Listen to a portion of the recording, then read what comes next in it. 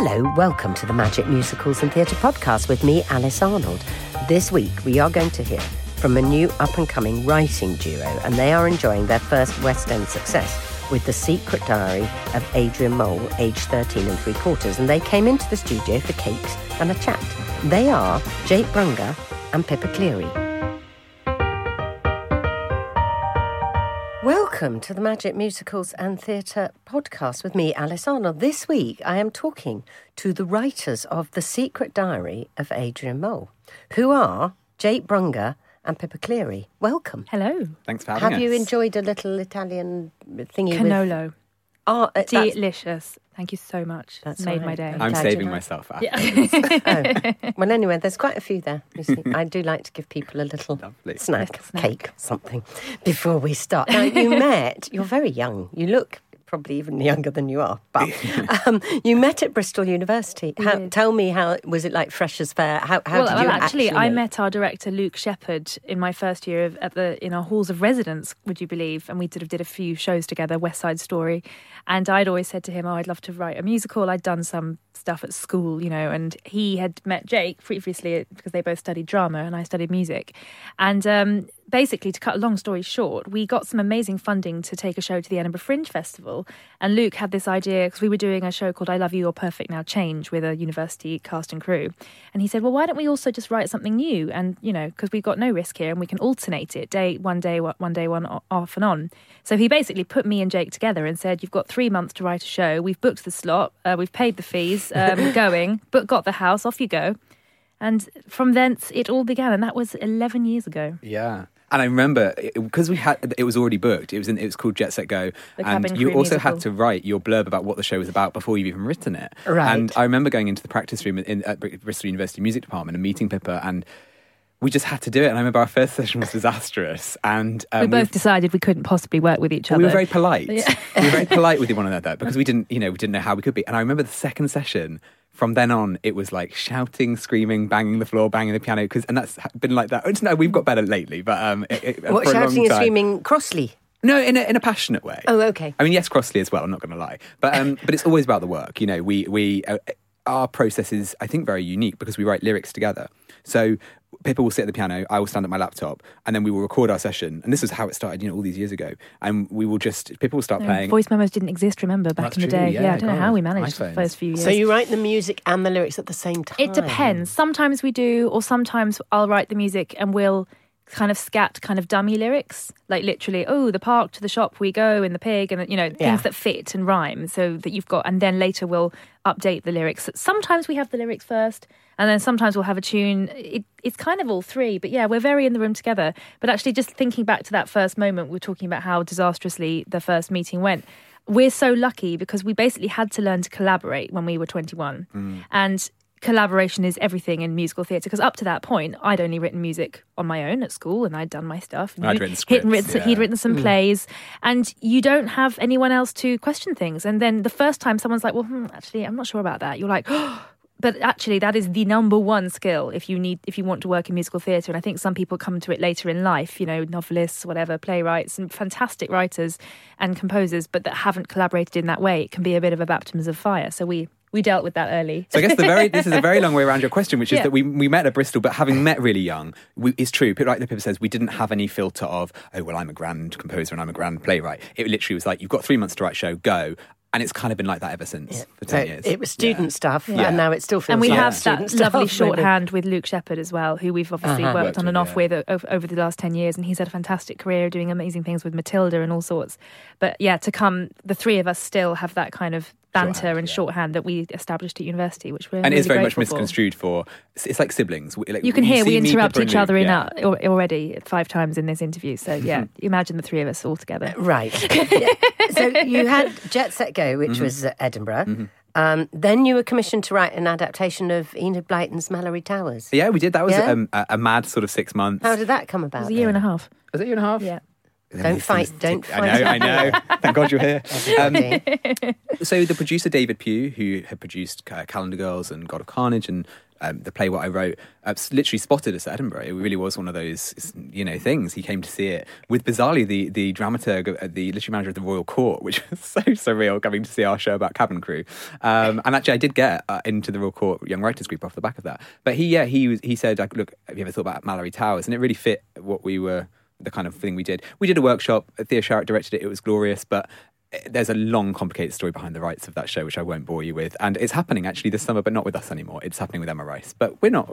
We had a lovely time working on it, and it was glorious. Yeah, and I'm sure that one day those songs, well, actually, some of them we've already picked up and put into other things. Oh right, okay. We're not supposed to admit that. Shush, they all come from original. No, place. have you read Andrew Lloyd Webber's autobiography? No, but it's we on watched the my documentary. list. Yeah. You need to read it, because there's. If you know lots of his shows, which I'm sure you do because you're musical theatre fans, he talks a lot about taking songs from one show and putting them in another and saying, well, that show didn't work, but we used that opening number and we stuck it in Cats or whatever. I mean, it's just really, really interesting. I will quite proudly admit that I do the exact same thing. Yeah. It's not a secret. There's plenty of songs. If something hasn't worked or is not going on and it's a great tune... why waste it? If you're forcing something that shouldn't be, then that's a different thing. But if it actually is appropriate, it's lovely to recycle things, and then your good melodies, they don't die. So I'm fully supportive of that. Yeah. So the Secret Diary of Adrian Mole. I mean, this is now in the West End. So this is your dream come true. Yeah. Right. This is the big success. This puts you on the map now. You've just quoted the show there. Yeah. That's what Adrian, in his I Want song, he says it'll put me on the map. Sorry to interrupt you. But that was quite fortuitous. I have seen the show. I knew that, obviously. Obviously. How did it all happen? How did the Adrian Mole thing happen? It's such a lovely story, I suppose. I played Adrian when I was 13. I'm from Nottingham. My whole family is from Leicester. And years later, we were at Pippa's parents' house, which is where we used to write in London when we first graduated. And they had a copy of Adrian Mole on their bookshelf. And I just sort of thought, well, we're from very different backgrounds. And the fact that I had been an Adrian and come from the East Midlands, and Pippa's family grew up in London, but they still had that book. I was like, wow, this is a book that speaks to everyone. So we did a quick rights check, and the agent said, there's a very short window of 3 months that the film, there's going to be a film of Adrian Mole, but it looks like it's collapsing. You can pitch the musical to Sue Townsend. And so we did. We wrote a 10-minute pitch. We got on the train and went to see Sue. We played her the first 10 minutes on spec, just as a pitch. And we finished, and she said, well, where's the rest of it? And we said, well, that's it. She didn't realise it was just a pitch. She thought we'd written the whole thing. Right. And she said, well, go and write the rest of it then. And she sold the rights the next day for £1. No, did she? Yeah, that's what we just wouldn't be here if she hadn't done. That is so generous and unusual, because there was at the time we were 24, 25, and there was no way we would have been able to afford however much it would have been for the rights to that kind of title. But I think she just kind of liked us, and we were a new generation coming to the book, but we still related to absolutely everything in it, and we were really passionate. So she could not have been more generous, and we are eternally grateful to her for that. And she worked with you quite a long way through the process, didn't she? She had been a playwright, for much of her career, lots of plays at the Royal Court Theatre and in the West End.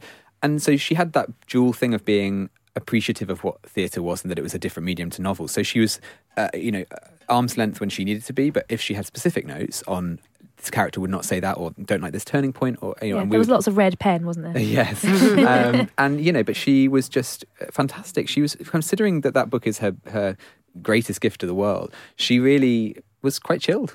She was just a chilled. She was a chilled person. And there are bits that we've elaborated on and sort of done our own thing with. And she had read and loved the sort of, I would say, one of the drafts, which was before she died. So she'd seen a kind of very, very early workshop and really loved it. And there's nothing since then that we've dramatically altered. No. So I think we had her blessing on the show pretty much. And if anything, since that we've always gone back. Whenever we've had problems, we've just gone back to the book because the lines are so golden. Why would we not?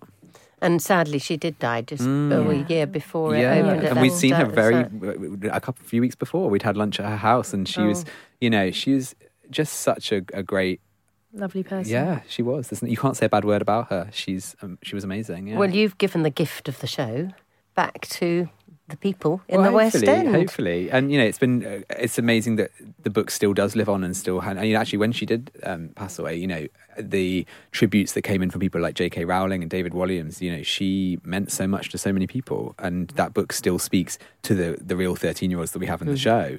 It's timeless. It's a really timeless book. Yeah, and it speaks to the 13-year-olds in the show, but also to the adults in the show who are thinking back to those days. I mean, I found the parents, the divorce of his parents, incredibly moving. I mean, that song, I Miss Our Life. Oh, thank you. That really got me. I love that. But it is also quite crazy, the show. Is that, I don't know what word to use. Zany. I think it's when all the grown-ups came in their school uniforms. Yep. I thought, and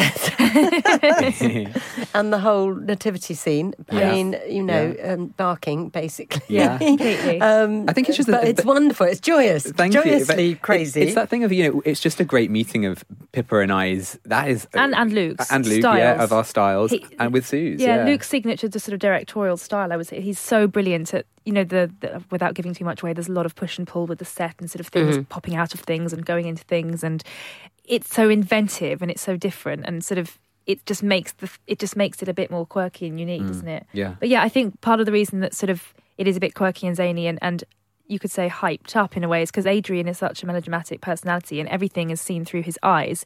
So it is all awful or brilliant or dreadful and there must be a big song now, and everything is bigger, because when you're 13 everything is a drama. Yeah. So we kind of went with that. And so therefore the whole show is a bit weird and wacky and moves at a right old pace. And the company have a lot to do. Yeah. they have, there's no let up for anybody, but no, it's joyful. But because it's seen through his eyes as well. So for example, when his mum has an affair with the next door neighbour, that song is this kind of fiery Latin number where they end up, sort of all over the living room together. Because that style suits, and also the end of Act 1, for example, which is a revolutionary against the head teacher song, a bit like that classic trope in all sort of books and films.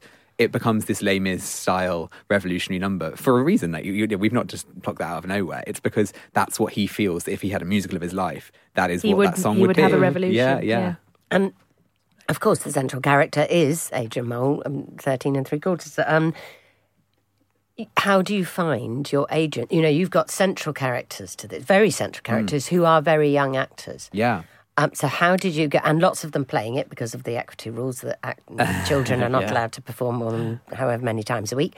So how did you go about finding your Adrians and your Pandoras? I think there were 290. Was it that many? It was a lot of auditions, and but Luke is so brilliant at kind of making the kids feel comfortable and sort of auditioning them in a way that's not sort of intimidating and just playing around and trying different groups with different groups. And obviously they had to learn bits of the songs and scenes, but it was really lovely. And actually I could see sort of selfishly how much they were enjoying the material, and they were sort of giggling at the lines, and you go, oh, well, actually, so it was really hard. Yeah. Of course, it's hard to have to whittle it down, but we have 16 in total, 4 teams of 4 children. And but bizarrely with Adrian, because there are 4 teams, all 4 teams of all the characters are completely different. There is no stock type. So like often when you go and see a lot of the children's shows, there is Annie is going to have that short ginger bob. With this, there is...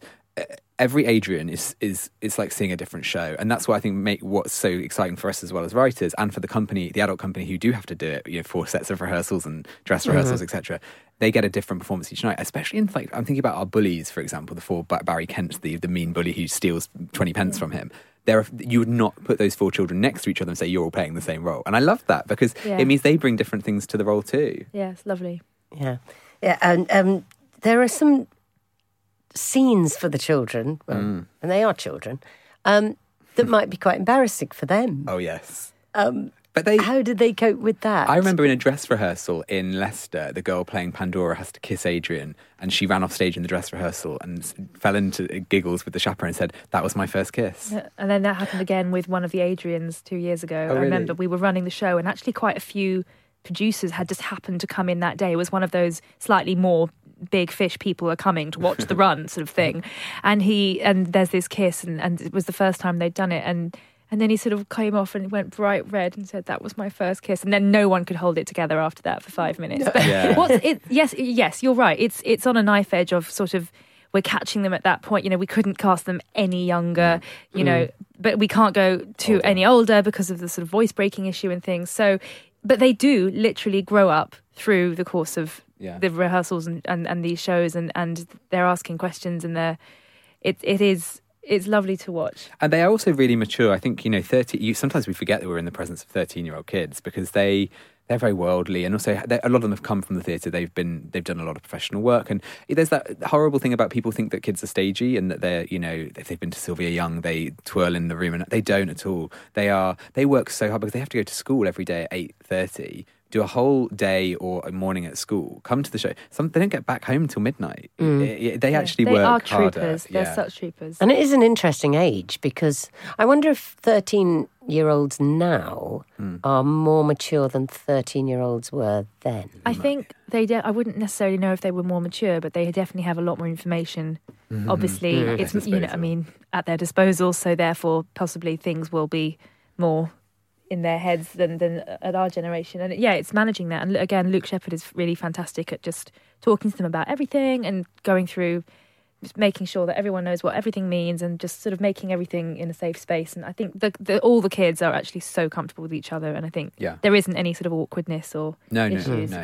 And the chaperones as well, like they know what they're doing to make it really good. But it definitely is life imitating art, because they are going through, you can see the throes of, between them, and they're getting. One of our agents said, I'm getting loads of spots on my face now. I was like, did she say that? Yeah, he really did. Yeah, that's what happens under the sweaty lights. Now, it's set in 1981, which is obviously before your time, a long time before your time. It's very nostalgic for those of us in the audience, because before the play starts, I got there quite early and sat and listened to 1981. In fact, we were going, where's this come from? 1981. And and then it was all 1981. So how did you make sure you got, because you're such a young team and you're a director as well, so how did you make sure you got that right? Our parents, particularly Pippa's mum. So we often do a lot of writing at Pippa's. My mother is the unsung hero of our relationship. Yeah. She sort of becomes the mediator. If we need to check a historical fact, a grammatical error, a sort of would this person of at this time have said that? So she, we have a sort of plethora of people that we email all the time. And then Tom Rogers, of course, the designer, who is phenomenal, has just done such an amazing job with all the props and scenery that sort of do make the audience think that they've been transported back, which is really, really lovely. There's a lot in the book as well, and we didn't want to make it so alienating. So, for example, there's a reference in there to Esther Rantzen. I don't know if you picked up on that. And so I thought, okay, who is still relevant now that was still around then? It was around the time that she was doing That's Life? Is that what it's called? Yeah, That's Life? it was called That's Life. I know, sorry. But when we did... Listen, I know. I used to know John Tiedemann quite well. Anyway, yes, moving on. So Esther Rantzen, we picked her purposely because we thought she spans both eras. And in the auditions, there's a line in the audition, these kids, someone said, do you know who Esther Rantzen is? And one child put their hand up and said, is she a famous poet? And another one with Charles and Diana. Yeah, some of them didn't know, but they didn't know who they were. They did not. They hadn't heard. One of the kids said Charles and Dee when he was reading the script. Oh, really? They didn't know that. And we said, Di, that's Diana. We said, do you know who that is? And he said, no. They were born in 2006, these children. She died in 97. But they could all relate to the royal wedding because of Meghan Markle's wedding last year. And Wills and Kate. So they do, they get the... These things come back. Because the royal wedding forms a big part of the show at the top of Act 2. So, and that's what I mean, there's a timelessness to this stuff that, so although Adrian and Nigel look at a copy of Big and Bouncy magazine stolen from his dad's shed, that's no different to really a kid getting up an iPhone now and saying, look at this, look what I've seen. So even that's where the timelessness, I think, comes from the subject matter here. So now this is your first work that's been in the West End. Yeah. Are we talking to the new Tim Rice and Andrew Lloyd Webber here? Well, do you know what we've done? We've not arrived from nowhere, I suppose. Is the kind of we did 2 shows on the Fringe, which started out just how we got the job for Adrian Mole. I think we've counted 8 shows or something. 8 or 9. Lots of kids shows in Singapore. We've done 3 shows in Singapore. We've done a show for National Youth Music Theatre here. So there is that awful story, isn't there? When people say it's their big... Or they've come from... We haven't. We've grafted over 10 years. Yeah, and then you have the breakthrough. And then this is the And I think what also feels through. lovely, but also slightly strange, is sort of everyone's kind of congratulating us now, but actually we wrote the most of Adrian Mole 7 years ago. Yeah.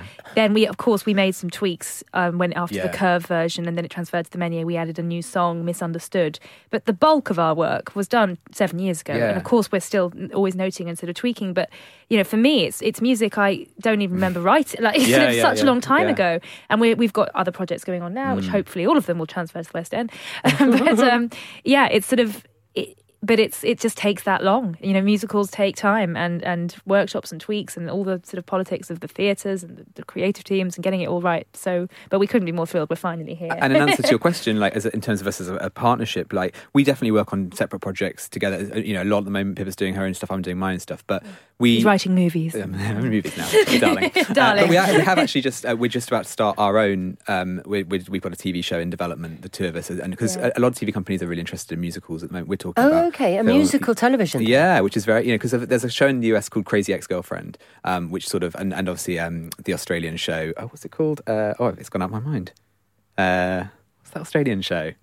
Oh, no. I don't know. at the I end of the don't watch interview. Australian shows for young people. But yeah, when we have a new show as well that we've been writing for the last 6 months on attachment to the National Theatre, which we've just come to the end of a draft of. And so, yeah, we'll do our own things every now and again, and we'll have a little bit of time off because it's quite intense working together. But we'll always come back together. And sometimes we're actually literally about to go away on one of our retreats. We go to my parents' house in the New Forest. Again, my mother looks after us, cooks for us, and dramaturgs the work and breaks off the. Gosh, we're not that bad. So that's lovely. And sometimes we have these intensive periods, and then we'll have periods where we'll do other things. But no, we love working together, and I think we also really, you say the new Angela Rowe and Tim Rice, not so much, but we really love to champion new British musicals because it's just really hard. If you look at the West End now, it's 90% is American stuff, and so anything we can do to help move those along, we will do. There's another way that you differ from Angela Lloyd Webber and Tim Rice is that you can actually perform yourselves, because I've seen it. Yes, I've seen you on YouTube. I've seen you on YouTube performing a song from Adrian Mole in Crazy Cox. And actually, do you know what? This is a really name-dropping And you story. were both amazing. Well, thank you and very you both much. properly sing. Well, I can't sing. And this act. Is, we normally, yes, you can. The spiel that we always give when we do our pitches to producers and directors and things is, hi guys, we're going to sing the song. Pippa can't act and Jake can't sing, but between the two of us, we put across a... But actually, you say that, we did, in order to get the show to the Menier Chocolate Factory, Adrian Mole, we had to sing, Pippa and I, and act every single role, just the two of us, around the piano to the producer David Ian. And his 40-person office, who had all taken behind. the Friday afternoon off, sitting there with gin and tonics, like looking sternly at us, what have you got? And Pippa, you're playing the piano. I'm playing the piano at the same and singing and singing all the every parts. role. Not to mention, it was one of the most scary 3 hours of our lives. I went home and ate McDonald's and passed out. I was so nervous. But it was sort of, So we are used to performing. But we did, this is a lovely story, we did perform at a gala last year, bizarrely. We got invited, we couldn't believe it. On the bill was like Clive Rowe, Janie D and us. It was absolutely hilarious. And we performed a song. And afterwards, this woman came bounding up to us. She said, I absolutely love that. I'd love to work with you. And we realised it was Caroline Quentin. And we didn't realise at the time that she started out in musical theatre. She has got the most incredible voice. I mean, she did My Girl a couple of summers ago at Chichester. So we have just finished workshopping a show with her, and fingers crossed if we can get it all together and align in the right place. But, so that was a really lovely evening of being like, well, actually, maybe we should do this more often. So is the next thing an adaptation, or is it the next thing piece? is an original musical, which we probably can't say very much about because it's nothing sort of confirmed yet, but we are really excited about it. Can we talk about it? Well, I guess we can. Yeah. I mean, but again, it comes back to that thing of, we are passionate about British stories and and why shouldn't we write an original story? I think in America they have that absolutely, you look at things like Next to Normal and Fun Home, and I know Fun Home is actually based on a book, but Next to Normal isn't, and Dear Evan Hansen isn't. These are original ideas, and I can't tell you how hard those are to get off the ground. Yeah. We're sort of saying this flippantly, but to get somebody interested in producing. It's a shame that over here we don't have, in the way that we have a huge subsidised market for, the subsidised theatre industry rarely gets behind musicals. They don't treat the musical in the way that America treats the art form. Even with Mole, we've seen it. We're treated as a mainstream commercial show. It's not. It's not that necessarily. But yeah, so the new show is an original story. Inspired by a series of letters written by a family friend of Pippa's about her husband who goes into a care home with Alzheimer's. And it's basically about what happens to her on the outside and how she attempts to live her life. And it's a light, it's got comedy elements to it because she's only 63. She's the woman that it's based on is absolutely hilarious. And as we sort of started going to research for the show, so she meets somebody in the show whose wife is in the care home. And I did not realise that it's also John Suchet's story. It happened with when his wife Bonnie was in the care home. He met another, and then as we started to tell people about this project, lots of people came crawling out the woodwork and said this. And so I've met loads of people since, and we've interviewed people, and it's about finding love in the hardest of places. Well, I think that's so relevant now, isn't it? And that we, so many people. I mean, my generation, so many of my friends are dealing with this with their parents. But we just. I think all of us, every generation is dealing with someone who's going through some form, whether it's your father or your aunt or everyone. I think it is something that's not spoken about, but and especially the story of the spouse of the person who has Alzheimer's. It's not actually about the husband. It's not about Alzheimer's. Person, it's about carer. the guilt and the feelings of, can I move on in this state of limbo? How much time should I be devoting to him? And how much of my life am I allowed to leave? You know, it is touching. So anyway, we've just finished that, so we're waiting for the next and we just did the workshop, and the workshop was I think it's 6 to 8 actors over the age of 60, and we had the most incredible room of people. I can't, they'd all known each other for 30 years. They gossiped like no one's business. But they all said they are so behind it because they don't get castings anymore. You know, they go up for like Grandma in, Billy Elliot or those kind of things. Adrian They were Mole. like, Adrian Mole. They were like, here is a story that is not treating our age group. And also there's no cynicism in why me and Pippa have written it. We've not gone, let's write a sort of, grey pound piece at all. We just loved that age group. We felt like, why aren't people writing for these people? That's also the theatre going audience. So we're really excited about it, and hopefully it will come out at some point. So now you say you do individual projects and then you come back and work together. Have either of you gone off, because I'm obsessed with Love Island at the moment. I know it's not really. I'm not so the obsessed. target audience, but I do love it. I literally am and so I just obsessed. want to know if either of you, like Dana Curtis, or have you gone off with someone else and written with other people and not told each other? Oh no, like that? No, it's all. We have an open relationship. Right. No, it's you would ask each other first. Yes, I've Right. written a few musicals, none of which have actually gone on yet in the last couple of years with other writing teams, and some of those projects are still sort of pending. I'm doing a couple of jukebox musicals at the moment, which obviously have pre-existing songs, so there's no place for Pippa, which is sad. But definitely there's, this is the thing. At the moment, I think we're hitting a new stride of, hey, do you know what? We can do our own separate projects, but when we come back together, our voice together is very... It's very unique. Yeah. I don't write the same songs with other people. Yeah. And that's what's really lovely. And also, to be honest, I think we established sort of 4 years into our relationship. Obviously, you can tell we're quite fiery. If we spent 9 to 5 every day together of the year, we probably would kill each other. So we need to have that time sometimes to breathe and come back together. When we write together, we only ever do 4-hour sessions, so 9 till 1 or 2 till 6 in our days. We actually, thankfully, we live up the road from each other, which is handy. But we just learned over the years that 4 hours together, the intensity of what how we're talking now is the lowest energy we get. This is... But 4 hours is long enough working day for anybody, I would say. We're about to go off for another 4-day retreat, and Yes, those are always 24 hours. They are 24 hours. And then we start at 10 in the morning. We usually go till like 1 in the... But we take breaks and walks and exercise. Very disciplined of you, though. Anyway, what musical theatre, what show has inspired you the most? Me, personally, Billy Elliot. I love that musical so very much. And I think it's because it's so well written, and people might not necessarily know that it is. I mean, the numbers are so finely structured in between the dancing and the storytelling and the lyric writing. And it's just such a brilliant story, and the story is at the heart of it, which we always try to aim for. We don't ever just write a song because let's have a fun song here. Or it always has to serve the story, and there has to be a reason for it. And I think it's such a great example of that. And it's a very brilliant British show again. It says this is gritty, this is British, this is not a Disney's fantastic kind of lots of chandeliers number. Interestingly with Billy Elliot, actually, you can't really take those songs outside of the show. They don't really stand well in cabarets. There's no big ballad and we're kind of the same. We struggle with this. We don't really seek out that cabaret circuit a lot because our songs, we got a couple in Adrian Mole that do stand alone, but they've always got character names in them. We don't write, they're very specific. For me personally, it's The Witches of Eastwick, which was when I was 15. I had an obsession with. I saw it 6 times, and the actress Rosemary Ash, who played the best part in that show, Felicia Gabriel, we then cast an Adrian Mole, and she's since become a really close friend but really it was her performance in that show that was, I realised I wanted to write those big, funny, comedy, monstrous characters that are just really fun to write. Well, is this transferring to Broadway? Do we know, Adrian Mole? Do you know, actually, you say that would be interesting to see how it went on Broadway. But Americans are currently flocking around, which is interesting because there is, they love British things over there, and also because it's certainly British. I mean, you never know, as they would say on Love Island. Never say never. I know. Oh, no, see. Well, good luck with Broadway or wherever it goes, or the next show, which I can't wait to see. That sounds really, really interesting. Jake Brunger and Pippa Cleary, the writers of Adrian Mole. Thank you. Thank you.